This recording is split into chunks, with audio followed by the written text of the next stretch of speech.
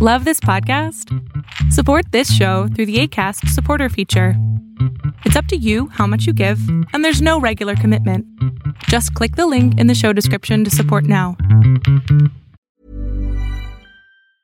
Hiring for your small business? If you're not looking for professionals on LinkedIn, you're looking in the wrong place. That's like looking for your car keys in a fish tank. LinkedIn helps you hire professionals you can't find anywhere else, even those who aren't actively searching for a new job but might be open to the perfect role. In a given month, over 70% of LinkedIn users don't even visit other leading job sites. So start looking in the right place. With LinkedIn, you can hire professionals like a professional. Post your free job on linkedin.com/people today.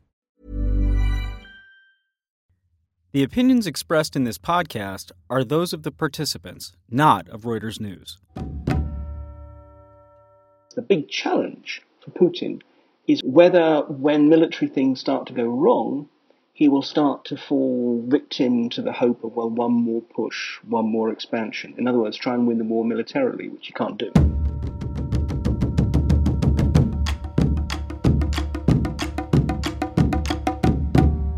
What if Russia's bombing campaign in Syria has very little to do with Bashar al-Assad, and even less with Islamic State?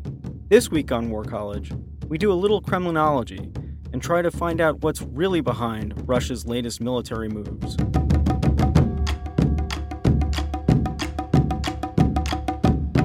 You're listening to War College, a weekly discussion of a world in conflict focusing on the stories behind the front lines. Here's your host, Jason Fields. Hello and welcome to War College. I'm Reuters opinion editor Jason Fields. And I'm Matthew Gault with War is Boring. Today we're talking to Dr. Mark Galeotti. He's a clinical professor of global affairs at New York University. And Mark is also an expert on modern Russia. His most recent book, Spetsnaz, Russia's Special Forces, details the history of Moscow's elite soldiers. Dr. Galeotti, Mark, thank you for joining us. My very great pleasure. All right, so, let's just start off with Russia is now in Syria, aggressively fighting, at least dropping bombs. And have you heard anything about troops actually being on the ground? I mean, if you don't mind just sort of starting off there. Really, the troops that we've definitely seen on the ground so far have essentially been security troops for the bases. They've sent about 350 naval infantry, they're Marines. And they are essentially making sure that the base at Latakia, which is the main forward base of the Russians, both air force and drone operations, and also some of their facilities in Damascus are secure. There's almost certainly a few others, intelligence officers, forward air controllers, perhaps some special forces. But essentially, this is something that the Russians are still trying to keep as an arm's length war for them. The Syrians, the Syrian militia, Hezbollah and the like can go and do the ground fighting. They will do the pounding from the air. Okay, so I think that sort of begs the next question, though, which is, how far do you think Vladimir Putin is willing to go in Syria? I mean, if he had to put in troops, would he do so? I think he'd be very reluctant to. My concern is, though, precisely that, first of all, there is no clear sense of an exit strategy or even a de-escalation strategy. And secondly, it's not quite clear how far it's the military that is in charge of the overall context of the operation. At the moment, after all, we're still in the very early techno-thriller war phase. It's all about planes going and delivering precision munitions, cruise missiles arcing out of the Caspian Sea. All very dramatic. It's giving Putin exactly the visuals he wants, as well as the political impacts in the West, which is what it's primarily about. But we know things are going to go wrong. There's already been, for example, a mortar attack on the Russian embassy in Damascus. And we know that asymmetric warriors, what they do is they try and find ways round the other side's strengths. So whether we see, for example, a suicide bomb attack against the naval facilities at Latakia, certainly I think it would be ships carrying munitions, which for me would be one of the obvious targets. Or whether it's just simply that the Saudi or Turkish or other backers of other militia groups start providing shoulder-fired surface-to-air missiles. Something is going to happen which is going to make it tougher for the Russians. And that's really when the crunch point comes. So they just simply say, well, never mind, we have a plan, we stick with it, which is often the sensible thing to do, but also the hardest thing to do. People always feel they have to do something. Do they cut and run? Which seems hard to imagine, both given Putin's own macho political persona, but also because of the wider political reasons why they're in Syria. Or do they escalate? And this is the risk. It's always that one little step. We just send a few more planes, surely that's going to do it. We just send a few troops, we'll be able to secure our facilities better. And bit by bit, they might find themselves creeping that way. But the bottom line, though, for all that, is that Putin does not have significant numbers of the kind of troops that you can really deploy in this kind of an environment. He can't just send second-line conscript forces for both political and military reasons. If he's going to start sending significant numbers of ground troops, then he's basically admitting that he's not going to have them available for his campaign in Ukraine, which again very much changes the political balance of power there. Wow, so they're really that constrained? I didn't realize that. Well, I think the thing is, in a way, we are always prone to overcompensation. For a long time, there had been this assumption that the Russian army was this terrible, terrible, lumbering, alcoholic, indisciplined beast. Then there was the very smooth takeover of Crimea by the little green men, or the polite people in the Russian parlance. And in some ways, we've gone the other way, and we thought, my goodness, the military reform program that has been going on, particularly since 2008, actually has had real impact. Well, the truth as ever is somewhere in the middle. Of Russia's significantly shrunk armed forces, now total they're at about 700,000 across all their armed forces, I would suggest that maybe a third have been properly reformed. Really are up to, I wouldn't say American or British standards, but shall we say, without naming names, Southern NATO flank standards, which is not bad at all. But there's still 2/3 that is actually still pretty rubbish. It will be fine in an essentially defensive war, or a sort of straightforward one where you're just in good, almost Soviet forms, just throwing in forces. But they're not of the kind of quality that they can be power projecting into other battlefields and not start taking serious casualties. And if we look at what's happened in Ukraine, basically the Russians have been cycling in not quite penny packets, but shall we say dollar packets of forces to form composite battalion tactical groups from their paratroopers, the so-called air assault troops, their naval infantry, their special forces, and a certain number of their regular brigades that are known to be the better ones. But the point is, you cycle these troops through, they do their tour, and then they're out, and they have to be replenished, casualties made up. Just generally, they can't be exhausted. Most of the Russian forces are still very heavily conscript-based, and not very good. And I think this is the thing. It's really that, at most I would say a third of the army that is really usable. And of those, you can only deploy a certain amount at any one time before you're going to start feeling frictional costs. And particularly, you can't really send conscripts. Russian conscripts just do a 12-month tour of duty, which is not really long enough. Even the Russian High Command admits that. Talking to Russian military commanders themselves, what they basically say is that really, of those 12 months, you've really got them properly usable for 3 months.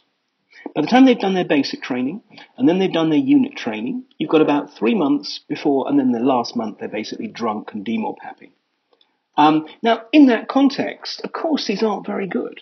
And the political costs of sending them into Ukraine, let alone Syria, would be far too great. So they're having to use the relatively small proportion of their troops who are contract troops, volunteers. So, for all these reasons, we think of the Russian bear, we think of it more or less having as many troops as it ever needs to have. But in fact, I think there is a considerable risk of overstretch. And the main thing is, look, it's not just about soldiers. The thing that always really distinguishes modern military operations is logistics. Modern operations are incredibly voracious in terms of munitions and fuel and everything else.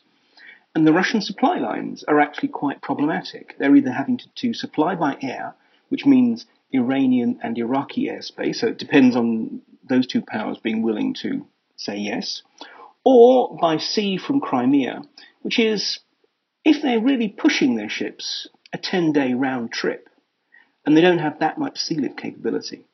So I think for all these reasons, I mean, this is one point. The Soviets never really deployed beyond their own borders far. I mean, they would go over their border into somewhere like Afghanistan, no problem, because basically that was at the end of railway and road links. But actually a proper long-range naval and air power projection of the sort that the United States has done a lot, well, the Soviets were never very good at that, let alone modern Russia. We've had some conversations on this show previously about the aircraft carriers and force projection, and one thing that got mentioned was that, as a matter of fact, all of Russia has a single aircraft carrier that can't be deployed at any great length of time. It just sort of proves what you were saying. I mean, that's not what they're designed for. Maybe this is a silly question, but how come this isn't better known? I mean, you would think that from the press coverage that we think that the Russian military is all-powerful and that Putin is showing up the United States by doing what they're doing. Right, and this kind of speaks to something that I wanted to talk about as well. My mother sent me a political cartoon that she thought was very clever of, this machismo Putin with his shirt off, sitting at a table with Obama, and they have a game board of the world between them, and he's moved his pieces into Putin has moved his pieces into Syria and is looking at Obama and says checkmate, and that's just not the story that you're telling us, and kind of what you're talking about kind of really calls that into question. It's not as straightforward as that, and Putin's also facing challenges at home because of these things, right? Like you were talking about the political situation and the political challenges that he's facing. Yeah, well, I think there's several points here. I think the key thing we have to realize, and this is actually one of the Russian strengths, let's be clear, Russia is not a great world power. We're talking about a country which, depending on how you assess it, its underlying economic power is somewhere between that of Italy and Brazil. It's a capacity to really sort of project hard power, distant battlefields is pretty minimal. Its military is reforming, but we'll actually have to see how far that goes given its current economic problems. The key thing, though, and this is why the Russians, as it were, play a weak hand very, very well, whereas the West has a vastly stronger hand, but tends to play it really quite badly, is two things. One is because there is a single command structure, a single will. They don't have to worry about, well, what's Congress going to say, or what are our European allies going to say, or anything like that. But the second thing is because they have an absolutely sharp focus on the politics. This is politics by other means. They use their military as a political instrument. 30 bombers in Syria is not going to turn the war. Again, lots of nice visuals, and it provides a certain degree of air support for the current military operation that the Syrians and their allies are mounting, but it's not going to turn things around. The best it can do is slow the speed at which Assad's forces lose, quite frankly.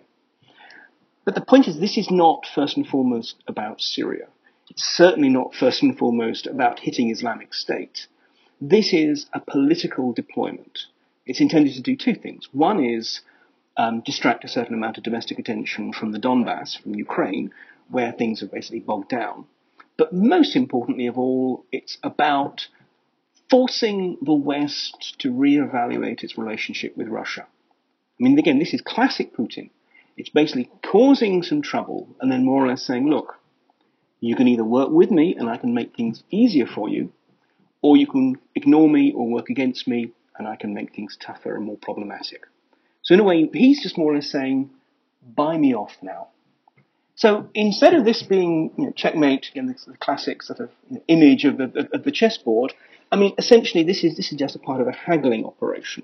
He wants the West to basically start talking again to Russia, treating Russia more seriously, stopping its political isolation, and basically allow him a slightly more, a graceful opportunity to extricate himself from his other quagmire in Ukraine.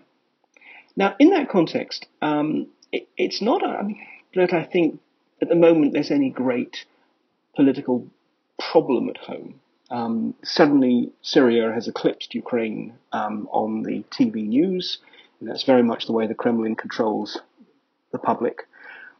But one of the things about that is I think that's exactly the point. is that the Syrian spectacle is meant to distract ordinary Russians, which will allow Moscow to basically make some kind of an implicit deal in Ukraine, or try and make some kind of deal in Ukraine and pull out.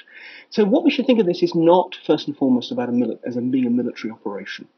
This is a political operation.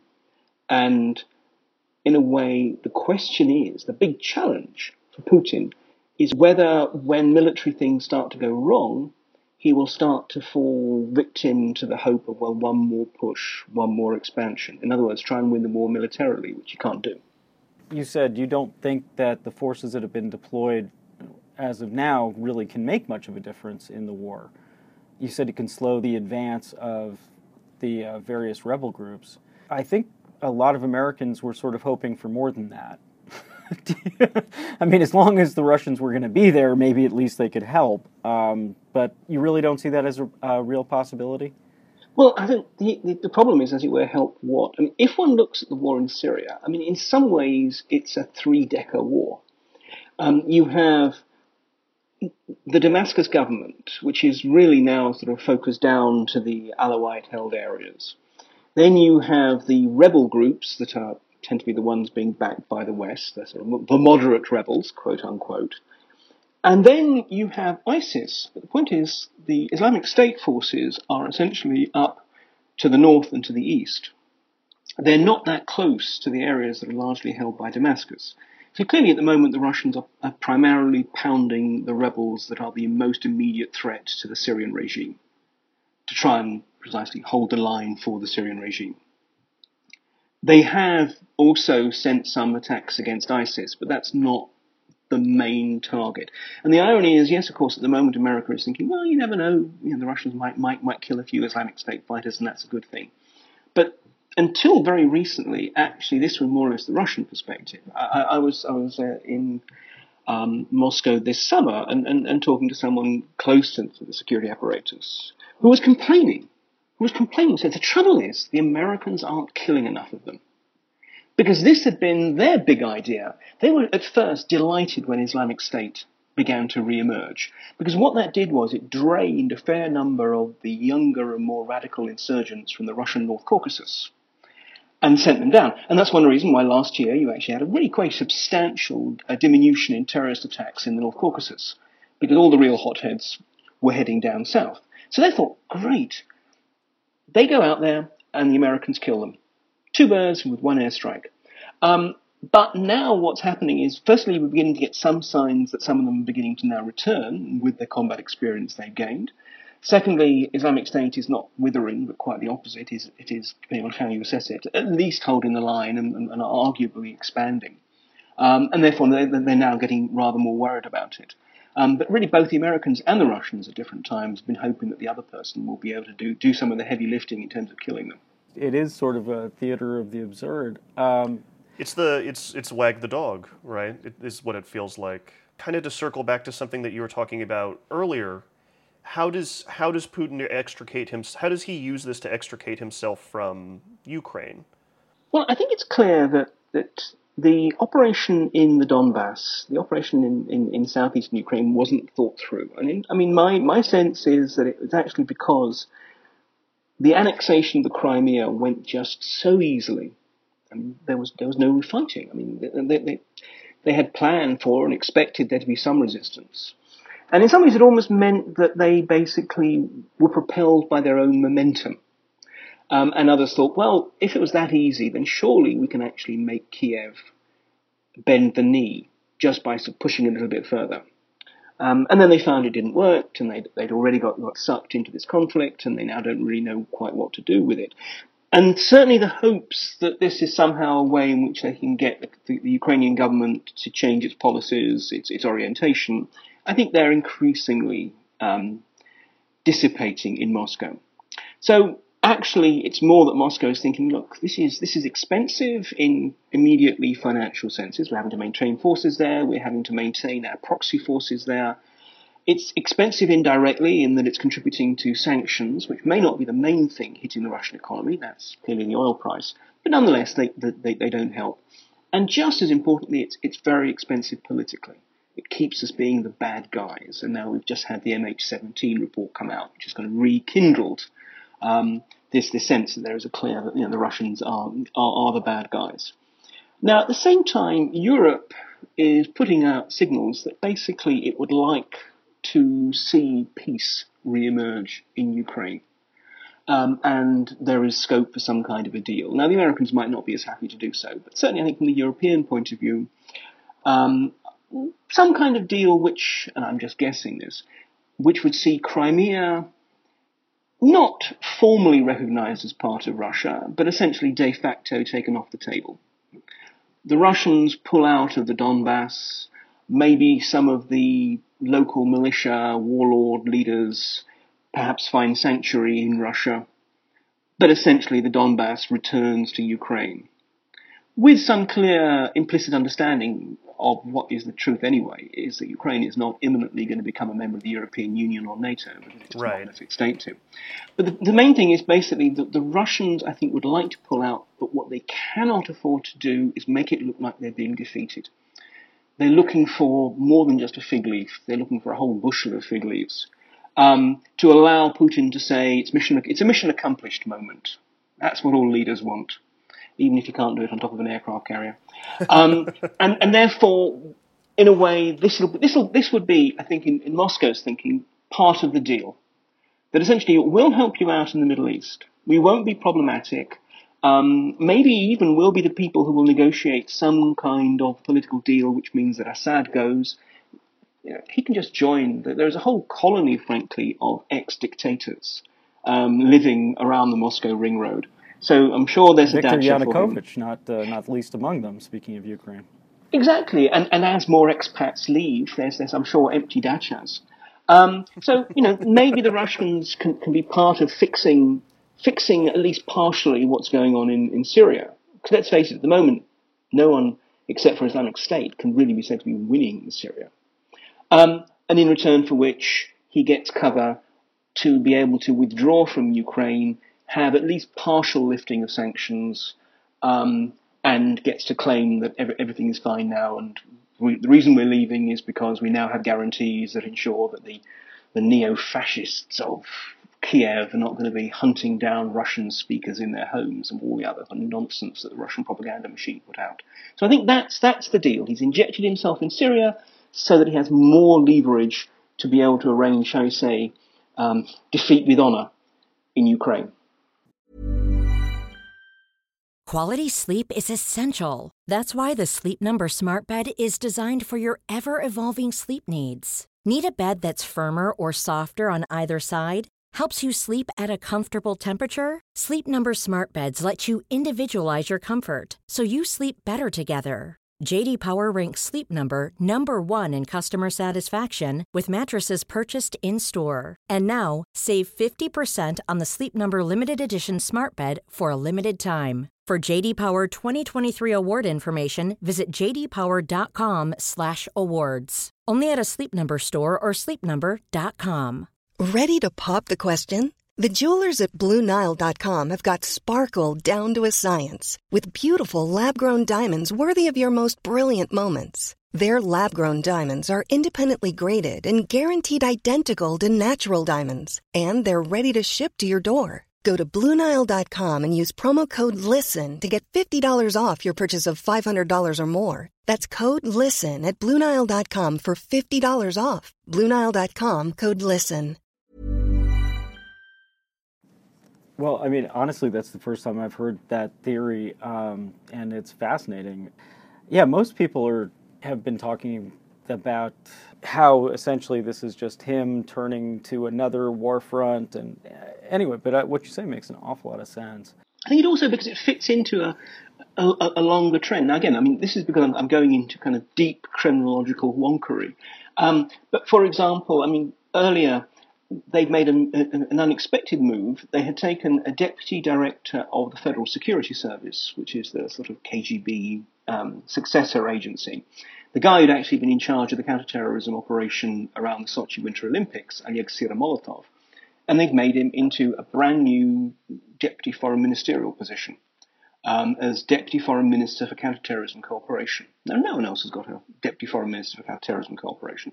And the reason why the Russians had that was precisely because they were hoping that this was going to be one of the areas in which they could get some kind of traction with the West. Say, look, yeah, you don't like us, but you need us when dealing with the Islamic State. So they'd already signalled this was part of their big attempt to try and actually get out of diplomatic isolation. That hadn't been working, so given that the General Assembly of the UN was coming up and so Putin could go, Putin always likes to catch the other side by surprise. He likes to have a big splashy initiative. And so I think this was just a kind of an escalation, injecting steroids into something that was already there. You mentioned the Caucasus. You mentioned the threat of Islamic militants in the Caucasus. So, and Putin, of course, in some ways really burst onto the stage in 1999 by taking on the Chechen War, which obviously is in the Caucasus, and bringing the Chechens to heel in one way or another, right? To heel is actually probably not bad. It's sort of under the boot, right? It was a very, very violent operation, and eventually he turned to this guy, Ramzan Kadyrov. Am I pronouncing that at all right, by the way? Kadyrov. It's Ramzan Kadyrov, yeah. Turning to him, he had been one of the rebels and was actually the son of a former leader of Chechnya. And he's about as brutal as you can get, right? And he turned to him and said, "Here, why don't you finish the pacification?" Is that about right, or am I overstating the case? No, absolutely. I think this is it. They were delighted to find a Chechen who could basically out-brutalize the rebels. And even though in the process they've more or less allowed him to become the autonomous leader of Chechnya, but as long as he kind of pays constant and fawning obeisance to Putin, he gets away with quite literally murder. Just talking about the special forces, Spetsnaz, I assume that they were, and we were talking about would they have a role in Syria, but maybe you could actually just broaden out a little bit and tell us a little bit about them and what role they might have had in Chechnya as well. Okay, well, the Spetsnaz, it's always difficult talking about the Spetsnaz because precisely they have been so mythologized, and everyone has this sense that they are these 10-foot-tall red ninjas. Right, you see the picture online of the Spetsnaz upside down throwing an axe into a target. Yeah, and frankly, there's so many sort of Spetsnaz memes in Russia, but also in the West. I think it is worth sort of dwelling and looking into them. Because the start point is there are something like 17,000 of them. 7 regular brigades, a whole bunch of independent brigades, naval, Spetsnaz, and so forth. And when one thinks of 17,000 special forces, wow, that sounds quite terrifying. I remember once doing a briefing for some, just say NATO special forces people, and when I sort of came up with that figure, you could see them straightening up, thinking, oh my gosh.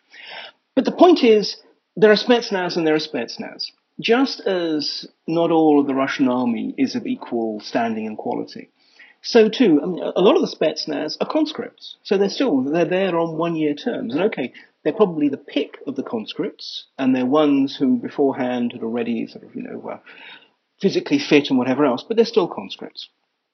The majority of the Spetsnaz were really long-range reconnaissance forces, for a big war of the sort that we would sort of prepare ourselves for in Cold War days. Now they have become more like intervention forces. And to me, the majority of the Spetsnaz really we would think of perhaps like, in US terms, Army Rangers or the French Foreign Legion or whatever. So they are absolutely better than your average Russian soldier. But they're really designed to operate in quite large units in the context of some major operation. So, they are precisely the kind of forces that you might see deployed to somewhere like Syria. Within that number, there is a much smaller proportion who are equivalent to sort of Tier 1 Western Special Forces, particularly in the so-called Special Operations Command, KSO. It's a sort of a new unit that actually had its first real operational deployment with the seizure of Crimea. So what we're actually talking about is, as it were, 2 Spetsnazes. The wider Spetsnaz who are sort of basically exactly scouts who are there as force multipliers for other forces more than anything else. And then the handful who are the real hard-bitten, snake-eating, axe and sharpened entrenching tool throwing tough guys. Now, in wars like Chechnya, I mean, often they ended up being used for the wrong purposes. They ended up often being used for things like convoy support or guard duties, simply because the Russians didn't have enough reasonably good deployable troops. And the thing is, the Spetsnaz, like any sort of better than normal force, can do any operation. It's just a bit of a waste to have them guarding trucks. But on the other hand, where they were particularly valuable, as they had been beforehand, frankly, in the Soviet war in Afghanistan, was when precisely they went out of the major deployment areas and engaged in, for example, ambushing supply caravans, tracking down rebel leaders and killing them, perhaps by calling in airstrikes or whatever, that kind of thing.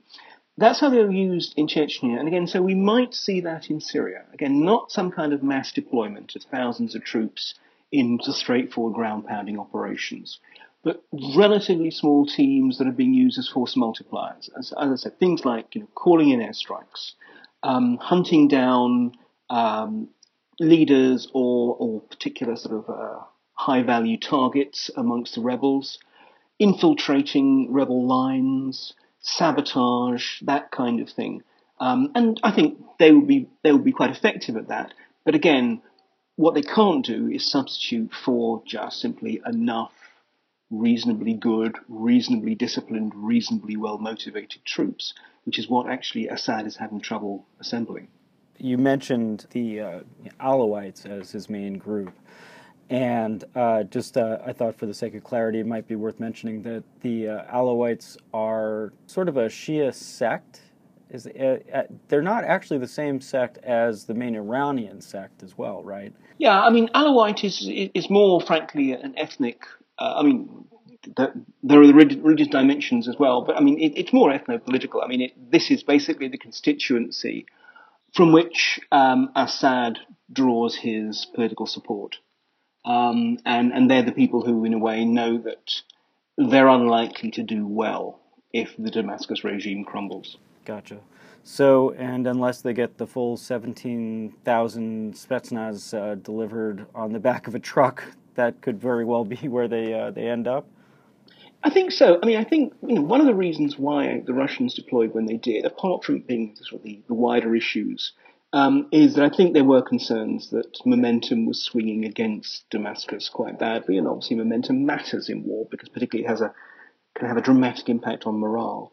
And again, I mean, this is before that, but just again talking to Russians in Moscow who come from the military side of things, a fair number of them served in Afghanistan, or if nothing else, Afghanistan still looms very large in how they think about foreign deployments.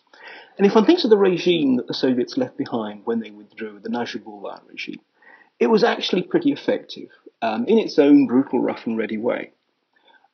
But the point was, in 1990, the defense minister, Shahnawaz Wastani, defected. And really when that happened, the regime was starting to crumble. And I think this is what they were fearing, that with momentum beginning to swing decisively against Damascus, that's the point when people begin to decide that maybe it's worth trying to jump ship. And so I think what they were doing is trying to jump in at this point also just to give the regime a breathing space, in the hope that it could recohere and regather its forces. But that's just a breathing space. I mean, again, I'd be surprised to think that they honestly, or certainly the High Command, the General Staff, honestly thought that this pretty limited deployment was actually going to have a huge effect on the ground. I think that's actually a terrific place to stop. Yeah, that's perfect. And, well, thank you very much for taking the time to talk with us and take us through all this. And apologize if we wandered a little bit. I apologize to the audience, but honestly, there's so many fascinating threads to track down. It's hard to get it all into a half-hour show. So, well, I'm happy to ramble as long as you're willing to give me space. Okay. If you enjoyed this or other episodes of War College, go over to the iTunes page and tell us what you think about us. That would be a wonderful thing, and we look forward to getting your feedback.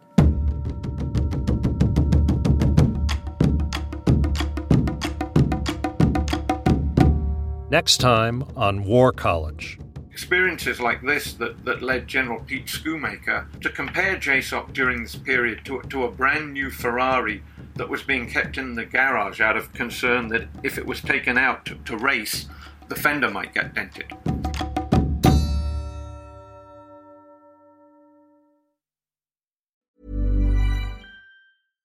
When you make decisions for your company, you look for the no-brainers. And if you have a lot of mailing to do, Stamps.com is the ultimate no-brainer. It streamlines your processes to make your business more efficient, which makes you less busy.